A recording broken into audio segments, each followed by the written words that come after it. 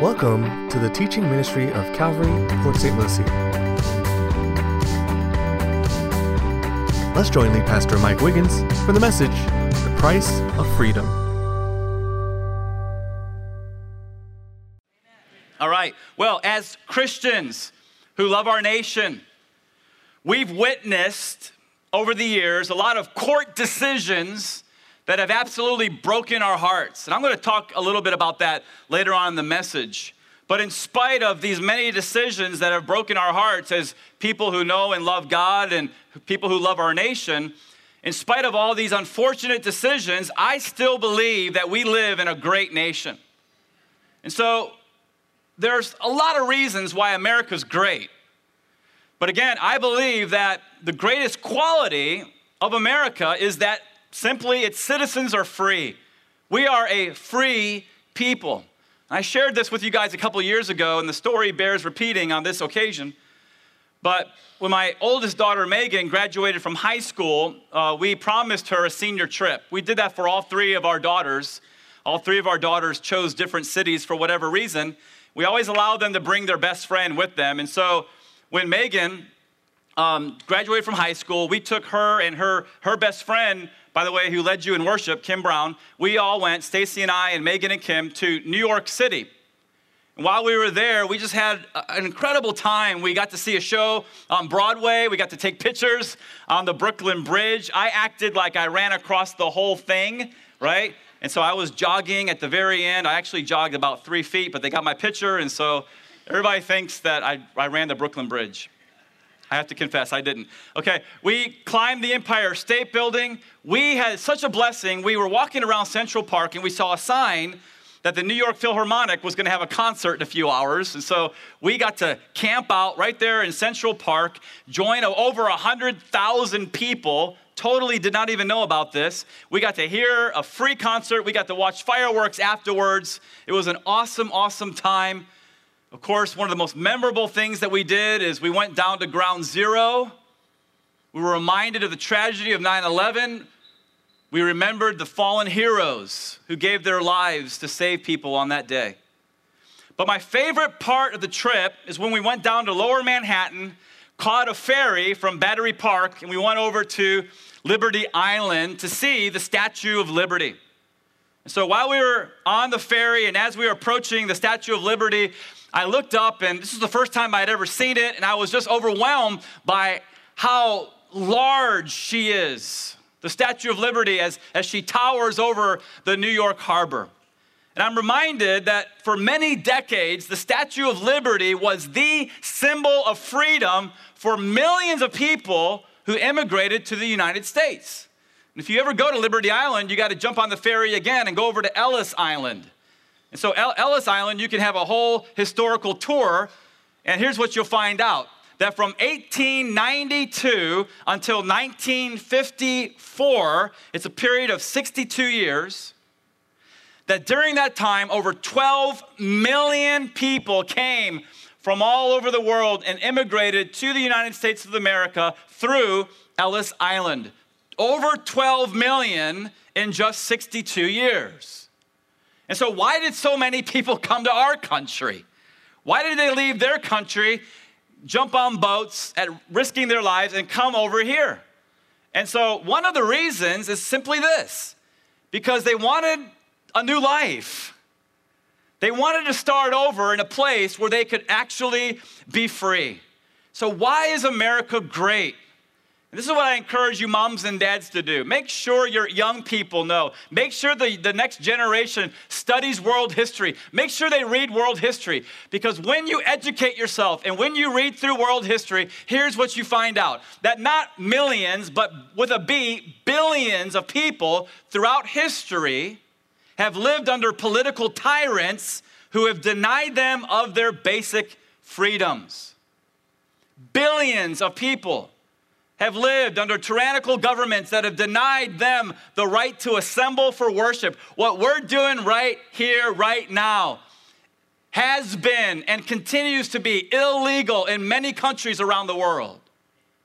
the right to assemble to worship, the right to speak your mind, the right to vote for your leader, the right to receive a fair trial, the right to travel to other countries. Billions of people have been raised in governments that are oppressive, that have denied them of those basic rights. And you say, well, yeah, that's back in history. It's not like that today. Excuse me? It's absolutely still like that today. Freedom House magazine reports, and I quote, listen to this, more than 1.6 billion people, that's 23% of the world's population, have no say in how they are governed, and they face severe consequences if they try to exercise their most basic rights, such as expressing their views, assembling peacefully, organizing independently of the state. It goes on to say that citizens who dare to assert their rights in these repressive countries typically suffer harassment, imprisonment, and they're often subjected to physical and psychological abuse. In these countries, state control over public life is pervasive, and individuals have little, if any, recourse to justice for crimes the state commits against them. That's 1.6 million people today. That's 23% of the world's population today. A tragic story that hits home for many Christians is the story of Pastor Saeed Abedini. Saeed is an American citizen. He's one of us. He's Iranian, and he's also a Calvary Chapel pastor, and he's also in prison right now in Iran. What was his crime? His crime was meeting privately in homes with other Christians in Iran. His crime, according to the court, is that he undermined the national security of Iran by meeting with these Christians in private homes. I guess when you live openly for the Lord and tell other people about him, you're a threat to a lot of governments. What was Saeed doing when he was arrested? He was building an orphanage in Iran. Can you imagine? Here you have a Calvary Chapel pastor. He's building an orphanage. His desire is simply to share with fellow Iranians the love of Jesus that he has experienced. He's not only talking the talk, he's walking the walk. He's using his hands. He's building an orphanage. And they came and they arrested him, and they sentenced him to 8 years in prison. That was over 1,000 days ago. Since that time, he's been beaten and tortured for his faith. And they've told him time and time again, Saeed, all you have to do to be free, we'll let you out today, but all you got to do is convert back to Islam. And if you know anything about any Calvary Chapel pastor, they'd rather die in prison than renounce Christ and turn back to a false religion.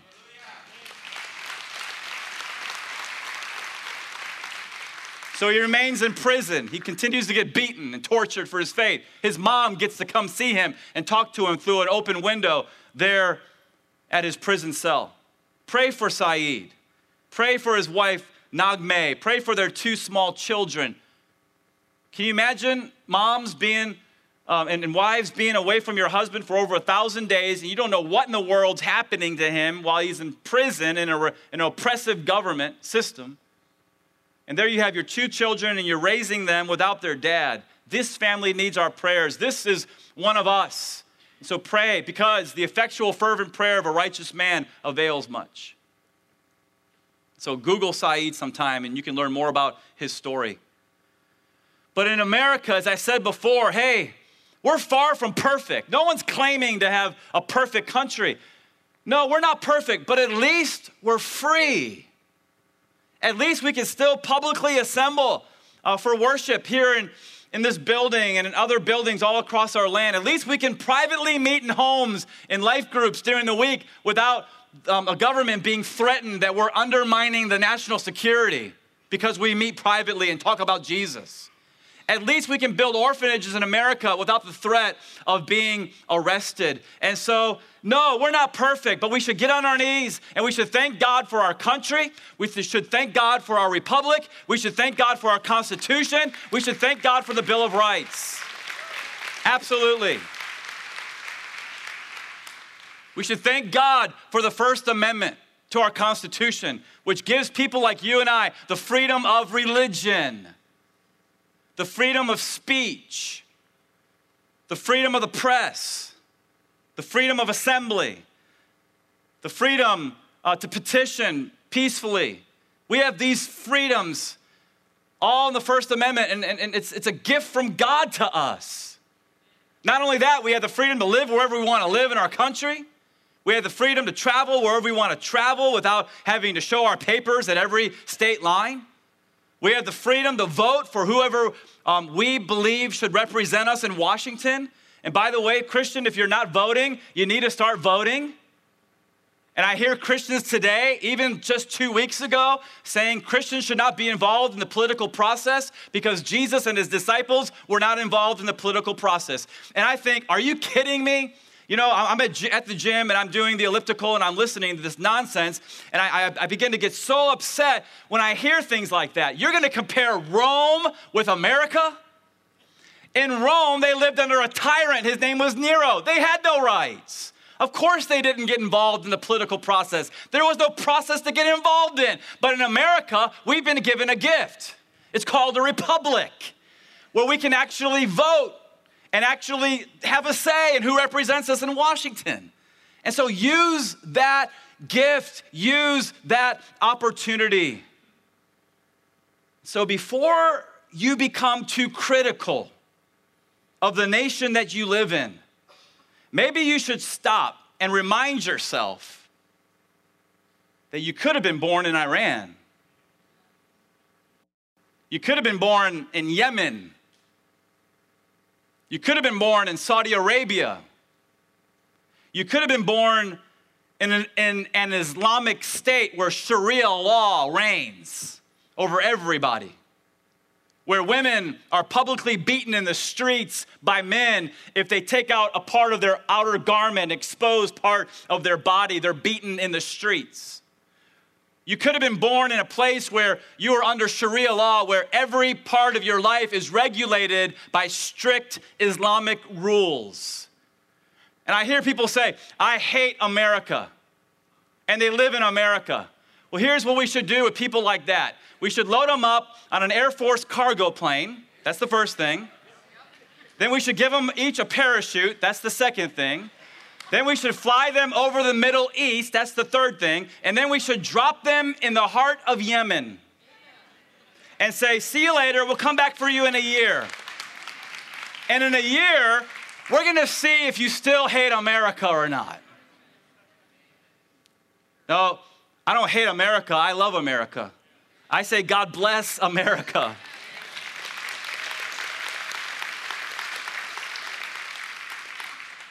Folks, I understand the courts have made a lot of decisions that we who hold traditional Judeo-Christian values do not agree with.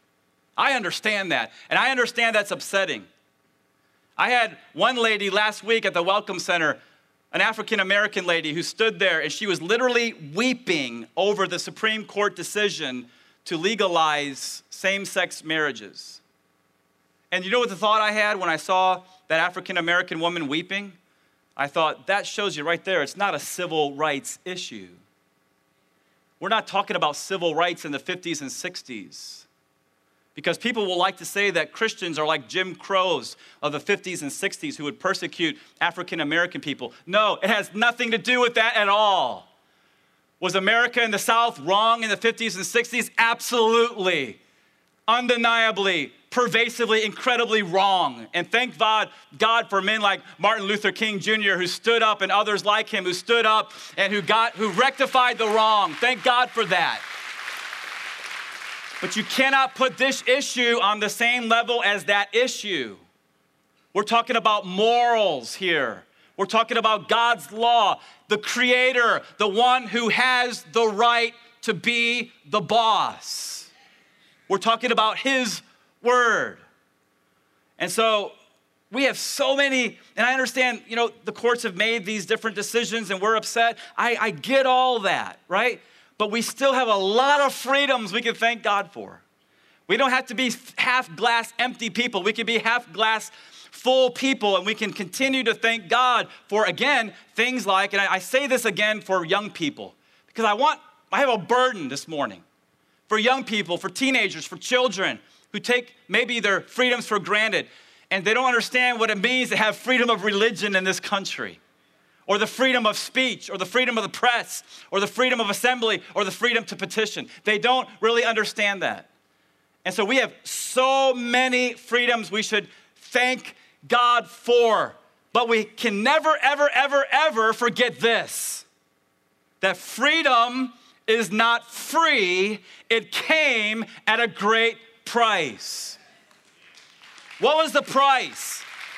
What was the price of the freedom that we enjoy today? It's shed blood. Blood was shed. Excuse me. I get emotional because I just buried my dad in Arlington Cemetery 2 months ago. And I had the privilege of standing in Arlington Cemetery, that hallowed ground, surrounded by so many different tombstones of brave men and women, brave Americans who died so we could enjoy what we enjoy today. That's the price for your freedom. It's shed blood. That's the message that we've got to pass on to the next generation, to our kids. Otherwise, ladies and gentlemen, we will raise a generation of ungrateful, spoiled brats who take all this in America for granted if we don't teach them. We must teach them. We must teach them that blood was shed. So tell your kids about the 4,435 patriots who died in battle fighting for our independence against an oppressive government across the Atlantic. Tell your kids about the 140,414 Union soldiers who died in battle during the Civil War, fighting against the evils of slavery. Tell your kids about the 53,402 who died in battle in World War I. Tell them about the greatest generation, the 291,557 who died in battle in World War II. And by the way, we have a World War II vet sitting in the back who was at Iwo Jima. And I'm going to ask you, sir, just stand up so we can thank you and applaud you for your service to your country. God bless you. God bless you. Come on, church, let's show our thankfulness for the price that's been paid.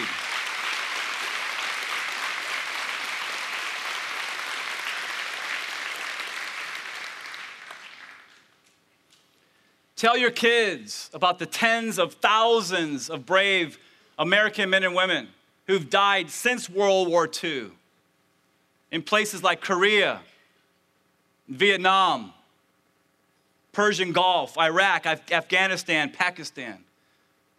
Tell your kids, listen, they're not being taught. Tell your kids about the men and women since 9/11 who've died in the war on terror, fighting against Muslim jihadists that hate America and hate everything that our country stands for. Tell your kids that right today, someone's gonna die somewhere in the world so that we can be free. And so to everybody who's given their lives so that we can be free, and to their loved ones, we say thank you. And one more time, we should just put our hands together and just thank God for these people.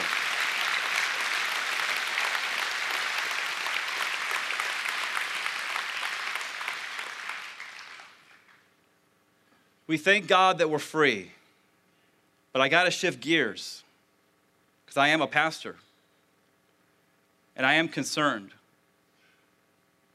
We thank God that we're free, but how long will our freedom last if we continue to turn our backs on God? Proverbs chapter 14, verse 34 says, righteousness exalts a nation, but sin is a disgrace to any people. Any people. Americans, non-Americans, sin is a disgrace, but righteousness will exalt a nation. Why do you think our country has been so amazingly blessed for 239 years? There's lots of reasons. One of the main reasons is because our founding fathers built this nation on traditional Judeo-Christian values. And we can't let people rewrite history and say that's not true. It's absolutely true. Another reason, I believe, my own personal conviction, that we're amazingly blessed is because our country has been the greatest ally of Israel since they became a nation in 1948. God promised way back in his word, and how many of you guys know God is a promise keeper, not a promise breaker? And God said to Abraham and his descendants through Isaac and Jacob, they're called the Jews. God said, I will bless those who bless you, and I will curse those who curse you. And our nation has stood behind Israel since they became a nation in 1948, though right now, because of a certain somebody in the White House, our relationship with Israel is at the worst it's ever been since 1948. We should be careful. We should really be trembling a little bit right now. We've got to stand behind Israel. And so righteousness exalts a nation, but sin is a disgrace to any people. And I personally believe that our founding fathers, they would be shocked if they could have known what in the world was going to happen to the country that they risked their lives for.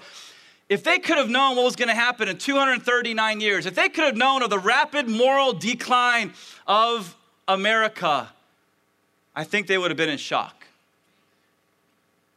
You see, our country went in 1976 from a God-fearing country, and I'm not saying all the founding fathers were Christians, a lot of them were deists, I get that. But our country went from a God-fearing country to where we are now. We are absolutely a postmodern, post-Christian, secular, humanistic, godless country. We've turned our backs on God. We've become a disgrace. This drift greatly accelerated in the 1960s until today. Consider these very sad dates. 1962, prayer was banned in our public schools.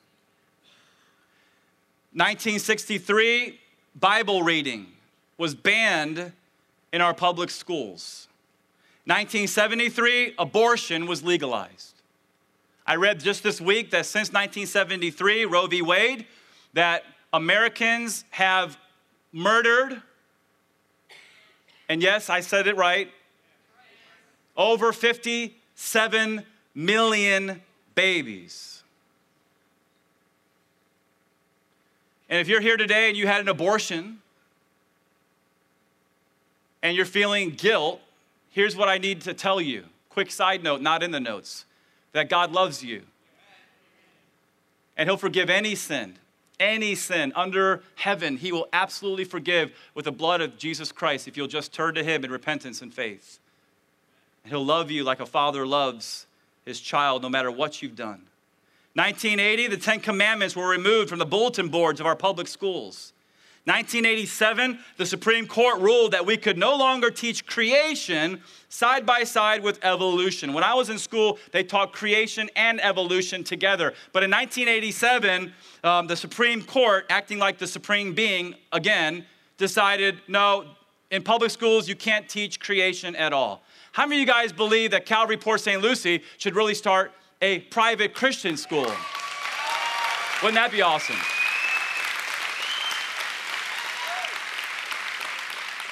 Wouldn't it be awesome if we could start a school, right, and give kids a great education and not shilly-shally on high academics, but also along with that, give them a solid biblical worldview so that these little kids grow up and they view the world through the lens of the scriptures.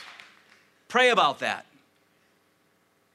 But from around 1960 to 1990, when all those decisions were made that I talked about, did you know that in our country, violent crime rose 500%? Divorce rose 200%. Teen pregnancy rose 200%. Teen suicide rose 300%. And abortion rose 1,000%. Ladies and gentlemen, things are not getting better and better. They're getting worse and worse. And you add all to the sad date of June 26, 2015, when the Supreme Court ruled in favor of same-sex marriages in all 50 states, when they decided to redefine what God has already defined in His Word. What people for thousands of years have been living by the same standard of marriage, but now all of a sudden in our generation, in our country, we've decided that no, we don't want to listen to what God has to say. We're going to redefine it. You look at all these decisions, and you have to ask yourself, how long until judgment comes to our country? And again, if you're here today and you have same-sex attraction, if you're here today and you struggle with that issue in your life, here's what you need to know. God has a Holy Spirit, the third person of the Trinity. And if you'll turn from your own way and turn to Jesus in repentance and faith, He will give you His Holy Spirit, who has the same power that raised Jesus from the dead. And He will give you the power to change those feelings and to change that lifestyle into a lifestyle that pleases Him. Absolutely, He'll do that because He loves you.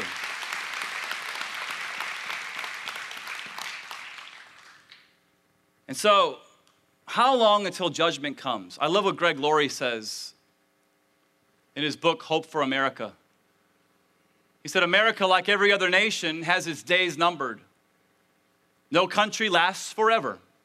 Rome was once the reigning superpower on the face of the earth, with the most powerful military the world had ever seen. Rome was eventually conquered. But before she collapsed externally, she collapsed internally. And I believe that's exactly what's happening in our country today. We are just like ancient Rome. We are collapsing internally. Now, for Christians, all this is bad news, so we have to keep reminding ourselves of the good news, okay? What's the good news? As I said last week, the good news is that while everything is falling apart in our country, we have to remind ourselves that everything is actually coming together for the soon return of Jesus Christ, our King. He's coming back. He's coming back.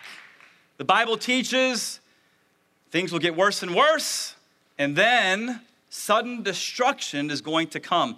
Please look at 1 Thessalonians chapter 5.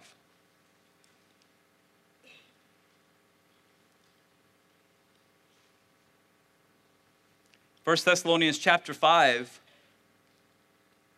Paul says in verse 1, "But concerning the times and seasons, brethren, you have no need that I should write to you. For you yourselves know perfectly that the day of the Lord so comes," notice that, so comes. In other words, it's gonna come as a thief in the night. For when, what's the word there? They, right? For when they say, he's talking about the world, peace and safety, then sudden destruction comes upon them as labor pains upon a pregnant woman, and they shall not escape. By the way, when the future one world political ruler, known in the Bible as the Antichrist, when he first comes on the scene, he will definitely come as a peacemaker. He will achieve global peace for a short period of time. And so when they say peace and safety, sudden destruction will come upon them. Look at verse 4. He says, but, what's the next word? You. Okay, that's the church. We're different. We're not the they. In verse 3, we're the you. But you, brethren, are not in darkness, so that this day should overtake you as a thief. You are all sons of light and sons of the day. We are not of the night, nor of the darkness.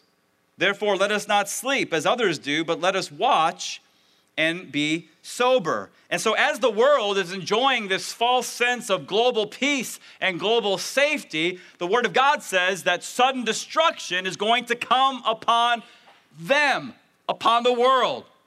We know as we study other places, Daniel 9, Matthew 24, the book of Revelation, we know that this is a 7-year tribulation period that's coming to the planet. And so the good news for the true church, and I just want to emphasize true church, because not everybody who says they're a Christian is really a Christian, and not every church that says they're a church is really a church. And so the good news for the true church is that we're not the they, we are the you. And look at verse 9 in 1 Thessalonians chapter 5. For God did not appoint us, the church, the true church, to wrath, but to obtain, what's the word? Through our Lord Jesus Christ. And so it's been my personal conviction now for probably 30 or more years that we as the true church will not be present when God pours out his wrath during that tribulational period. You say, where's that at? Look at 1 Thessalonians 4, verses 16, 17, and 18. Right before he talks about the tribulation, back up, look at chapter 4, verse 16. Here's what's going to happen to us. He says, for the Lord himself will descend from heaven with a shout, with the voice of an archangel, and with the trumpet of God, and the dead in Christ will rise first. So all the people who've died in Christ in faith, they're going to rise first from the graves. And I love verse 17. Then, what's the word? There's the true church.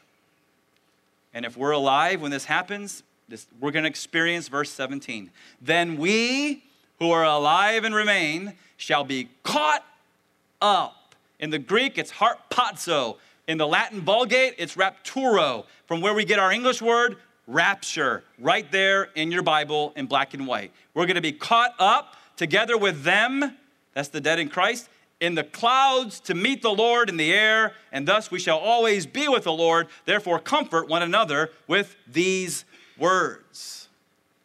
And so we have good news. Even though things are falling apart all around us, things are actually coming together. And because we're the bride of Christ, we're not going to experience God's wrath. I've told you this before, but God already poured out his wrath for our sins on his son at Calvary. He doesn't judge sin twice. And so we're his bride. How many of you guys really want to pour out wrath on your bride? Or maybe I shouldn't ask that. Maybe I don't know. You shouldn't, right? You shouldn't be pouring out wrath on your bride, right? That's your bride. And so we will be taken up and the wrath will absolutely come down. Now, as I said before, I love America. And I believe that Christians should absolutely be involved in voting in the political process. I believe we should absolutely be involved in running for office and be salt and light in the world. But on the other hand, I understand that this world is not our home. We're just passing through.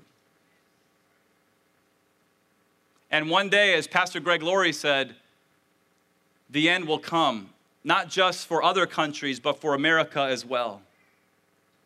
And so as that day approaches, and no one knows the day or the hour, and I certainly will never predict the day or the hour or even the year. Anybody who does that and puts it on billboards across all the interstates in America and is wrong. Don't do that. We don't know the day or the hour. But as that day approaches, here's what we as Christians need to do. Look at Colossians. Set your mind on things above, not on things on the earth. When Christ, who is our life, appears, I love it. Here's the rapture right here. Then you also will appear with him in glory. And so this life in America, hey, we thank God as Americans for our freedoms, but this life's a vapor. You're here today, you're gone tomorrow. I heard just again between services of somebody who passed away unexpectedly and left a wife and kids. That person did not know when they woke up on that morning that they were going to be facing eternity that day. But it happens to all of us. And so what we have to do is train ourselves to not think on things on the earth, but to think on things above. And so that's what we're going to do for the rest of this message. We're going to think on the things of heaven. Now, have you ever thought about what's going to happen right after the rapture?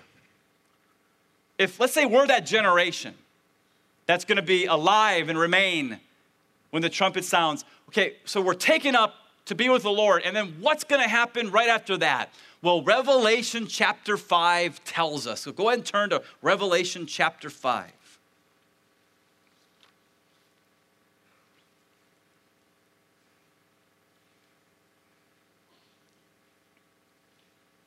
Now, as you're turning to Revelation 5, some people say the book of Revelation is hard to understand. And I get that. But it's easier than you think. Now, quick outline. In Revelation chapter 1, the resurrected Christ, he reveals himself to the Apostle John on the island of Patmos, and he gives him the apocalypse, or the book of Revelation. That's Revelation chapter 1. In Revelations chapter 2 and 3, it's the 7 letters from Christ to the 7 churches. Then in chapter 4 and 5, it's a scene of what's going on in heaven. And that takes place before the tribulation, because in chapter 6 all the way through 19, you have the tribulation occurring as all hell breaks loose on the earth. So what I want to do is I want to show you real quick at chapter 4, verse 1, after the 7 letters to the 7 churches, and so many scholars believe after the church age, it says in chapter 4, verse 1, after these things I looked, and behold, a door standing open in heaven, and the first voice which I heard was like a trumpet speaking with me, saying, come up here. Everybody say, come up here. Go ahead. Come up here. And I will show you things which must take place after this. Again, scholars believe after the church age. And so here you have John in verse 2. Immediately in the Spirit, he's caught up into heaven, and he's there in the throne room of God. And he sees God sitting on his throne. Okay, so what happened? He was caught up. Okay, a lot of Bible scholars believe that's a picture of the rapture. And then what you have in chapter 4 and 5, again, is a scene of what's taking place in heaven. So let's take a sneak peek of what's going to happen after the rapture. Look at chapter 5, verse 1. John says, and I saw in the right hand of him who sat on the throne, that's the Father, a scroll written inside and on the back, and it was sealed with 7 seals. So God the Father in heaven, sitting on his throne, has a scroll. What's the scroll? Well, we'll define it for you on your screen. The scroll John saw in God's hand is the title deed of the earth. You got to get that. For the rest of the sermon to make sense, you got to get the scroll, title deed of the earth, which he will give to Christ. And it tells how Christ will redeem the world from the usurper, Satan. Of course, it's a quote from Dr. John MacArthur there, but there's thousands and thousands and thousands of Bible scholars that agree with that. Okay, so the scroll is the title deed of the earth. Here's some Bible 101 here. When God created Adam and Eve, what did he tell them to do? He says, be fruitful and multiply, fill the earth and subdue it. So what did God tell them to do? He wants to give them dominance over the earth. He wants them to subdue it. God, in essence, is giving Adam the title deed of the earth. But then when Adam disobeyed God and ate the forbidden fruit, now all of a sudden, the whole creation falls, the fall of man. And now guess who has dominion in the world? Satan, Lucifer. The Apostle John says the whole world lies under the sway of the wicked one. Paul says that Lucifer is the prince of the power of the air. Even Jesus, speaking about Lucifer, said, and I quote, he's the ruler of this world. See, we got to get our eyes off this world and get our eyes on heaven. Because right now, the one who's dominating the world, according to the Holy Scriptures, is Lucifer, the prince of the power of the air. And if you forgot that Satan has dominion over the earth, just watch the news tonight and you'll be reminded. So lots of bad news, right? But I love Revelation chapter 5 because now we're introduced to the good news. Look at chapter 5, verse 2. Then John says, I saw a strong angel proclaiming with a loud voice, who is worthy to open the scroll and to loose its seals? And no one in heaven or on earth or under the earth was able to open the scroll or even to look at it.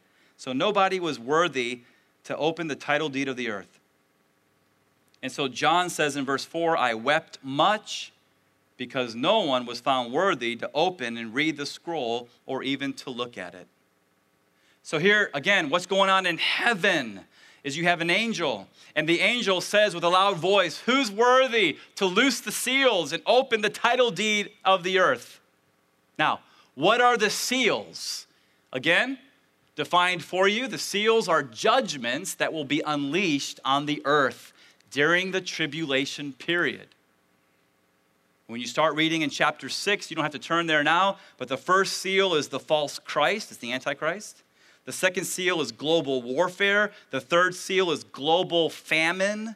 The fourth seal is global death. The fifth seal is the martyred remnant. The sixth seal is anarchy. And then you have the seventh seal later on in chapter 8, and that is 7 trumpets, which are 7 more judgments that have come upon the earth. And then after that, as you continue to read chapter 6 through 19, the tribulation period in the book of Revelation, you find out that the 7 seals and the 7 trumpets are followed by 7 bowls. So in the tribulation period, which is coming upon this world, judgment is poured out. The seals are open. And why is the judgment poured out upon the earth? Here's why. If you're with me, please say amen. Amen. It's to evict those who have rejected God. That's why. God is going to send judgment upon the world, whether we like it or not, whether that sits well with us or not. He's gonna do this. And some people, you know what they do? This is uncomfortable for them. And they say, well, I don't believe the Bible then. Well, guess what? The Bible's true whether you believe it or not. If the hundreds and hundreds of prophecies that said that Christ is going to come the first time, if all those were fulfilled, then you better believe that all the prophecies about a second coming will be fulfilled. Right? Absolutely. And so judgment is coming to this world. Seals, trumpets, and bowls, it's absolutely coming. And it's coming to evict people from the world. And somebody says, I don't like that. That makes God out to be like this big cosmic bully. Well, guess what? If you were a landlord and you owned an apartment complex and you leased an apartment to somebody who had wild parties until 2 or 3 o'clock in the morning, playing his loud music till 2 or 3 o'clock in the morning, disturbing all the neighbors, you have all the neighbors calling you all the time. And not only that, but the guy is trashing your apartment. And not only that, he's not paying rent. What would you do to that guy? Oh, Pastor Mike, I'm just a loving person. I would let him stay right there. No, you wouldn't. You would kick him out to the curb. Ladies and gentlemen, what we don't understand, because we so emphasize God's love and we never emphasize his holiness, is that God is a holy God. And this is his planet, right? And even though a usurper has come named Lucifer and has taken temporary control of the planet, God is still going to come back and take back what is his.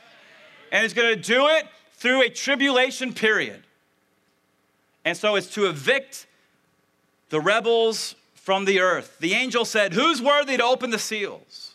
Who's worthy to send the judgments which will usher in God's kingdom? And check it out. Everybody was silent. Who's worthy? Everybody's kind of looking at their feet. You know why? Nobody's worthy.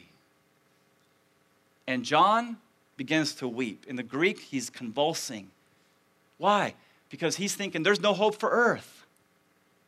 He's thinking sin's going to abound more and more. He's thinking that human depravity and darkness and disease and death is going to continue and go on unchecked for all eternity. Now, how many of you guys really believe that the condition of this earth and all the human depravity and death and sin is going to continue on indefinitely? Do you really believe that? No. At some point, God's coming back to fix what's gone wrong. And so John begins to weep. And I love what happens now in verse 5. An elder says, "Do not weep.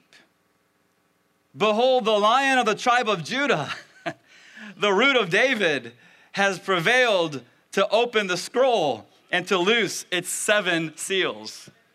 Oh man, this is such good news. In heaven someday, the Lion of the tribe of Judah, the Root of David, in other words, the Son of David, while John is weeping, while everybody's looking at their feet because nobody's worthy, somebody's going to stand up. And somebody is going to walk over to take the title deed, somebody who is absolutely worthy.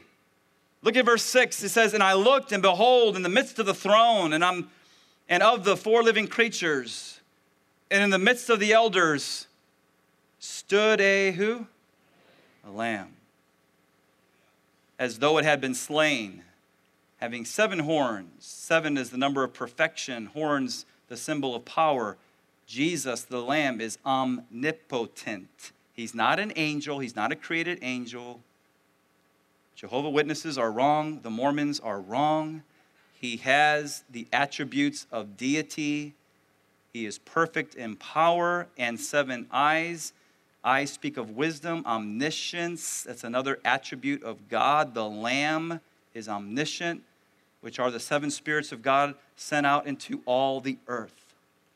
Jesus is not just the Lion of the tribe of Judah. He's also the Lamb of God who takes away the sin of the world, right? And John says, "I saw a lamb as if he had been slain." What does that mean? That means when you and I go home to heaven and we see Jesus, we're going to see the scars in his hands.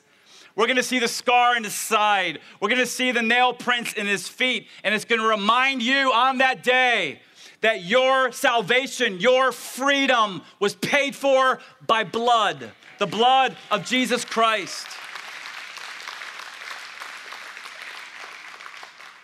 And so now in verse 7, he comes to the throne. He came and he took the scroll, the title deed of the earth, out of the right hand of the Father who sat on the throne. And so that leads you to your next point if you're taking notes, and that is that Christ will take the title deed of the earth from the Father, and that's going to lead to a party in heaven. Everybody's going to go nuts in heaven. Look at verses 8 through 12.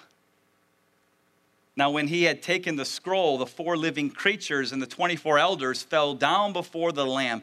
By the way, if Jesus was not God, these guys should not be worshiping him in heaven. Because the first commandment is, "You shall have no other gods before me." But he is God, the Lamb is God, and that's why the elders are falling down before the Lamb, and that's why you and I should worship him with everything we got every Sunday morning during our time of worship. Each having a harp and golden bowls full of incense, which are the prayers of the saints. And they sang a new song, saying, "You are worthy to take the scroll and to open its seals. For you were slain and have redeemed" who? "To God by your blood of every tribe, tongue, and people and nation." By the way, quick side note, who's the only group on earth that's been redeemed to God by the blood of Jesus from every tribe, tongue, people, and nation? Who's the only group? They're called the church. And the church is in heaven before the tribulation starts in Revelation chapter 6. We're home, people. We're safe. We're with this party going on. He says in verse 10, "And have made us kings and priests to our God, and we shall reign on the" what?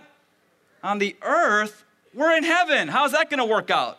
I'll show you at the end of the message. We're almost there. Verse 11, "Then I looked and I heard the voice of many angels around the throne, the living creatures and the elders, and the number of them was 10,000 times 10,000 and thousands of thousands. Aren't you glad? Lots of people are getting saved by the blood of the Lamb, and all the angels in heaven, and we're all partying, and we're all worshiping the Lord. And it says in verse 12, that here's what we're going to sing and say, "Worthy is the Lamb." Let's all say it together. You ready? 1, 2, 3. "Worthy is the Lamb who was slain to receive power, and riches and wisdom and strength and honor and glory and blessing.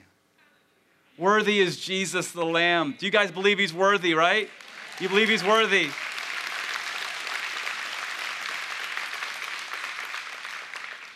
And so we're going to skip the next 3 verses because we're almost out of time. But in verse 10, it says we're going to reign with him on earth. Here's how we're going to finish the message. I'm going to show you how that's going to happen. Turn, please, to Revelation 19. We're in heaven. We're at the party. At some point, we'll go through the judgment seat of the Lamb. The judgment seat of Christ, the Bema seat. But at some point, something else is going to happen, starting in Revelation 19, verse 11. It says, "Now I saw heaven opened, and behold, a white horse. And he who sat on him was called Faithful and True. And in righteousness he judges and makes war." By the way, he's not stopping in the clouds to take the church up. He's coming all the way down to the earth. Verse 12, "His eyes were like a flame of fire, and on his head were many crowns. He had a name written that no one knew except himself. He was clothed with a robe dipped in blood, and his name is called the Word of God. And the armies of heaven, clothed in fine linen, white and clean, followed him on white horses." Pastor Mike, we're in heaven worshiping the Lamb, but we're going to reign on earth. How's that going to happen? How are we going to get back down to the earth? You just read it in verse 14. You're part of the armies of heaven. You're in fine linen. You're in white. You're cleansed by the blood of the Lamb, and you're following him back down to the earth because as the Son of David, he has to come back and he has to reign. You say, am I going to have to fight? Nope. Verse 15, "Now out of his mouth goes a sharp sword, and with it he should strike the nations." He's evicting them, folks, because this planet belongs to him. "And he himself will rule them with a rod of iron. He himself treads the winepress of the fierceness of the wrath of Almighty God. And he has on his robe and on his thigh a name written." Go ahead and finish it out.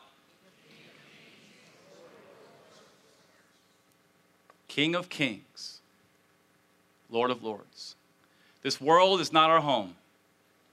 We're just passing through. We're here for a little while. What we've read about in the second half of this sermon goes on forever and ever. The question is, are you ready? Are you ready? Because the next event on God's calendar is the imminent rapture of the church of Jesus Christ. Are you ready for that? Or are you still in your sins? Will you be left behind to endure a tribulation where sudden destruction comes upon this world?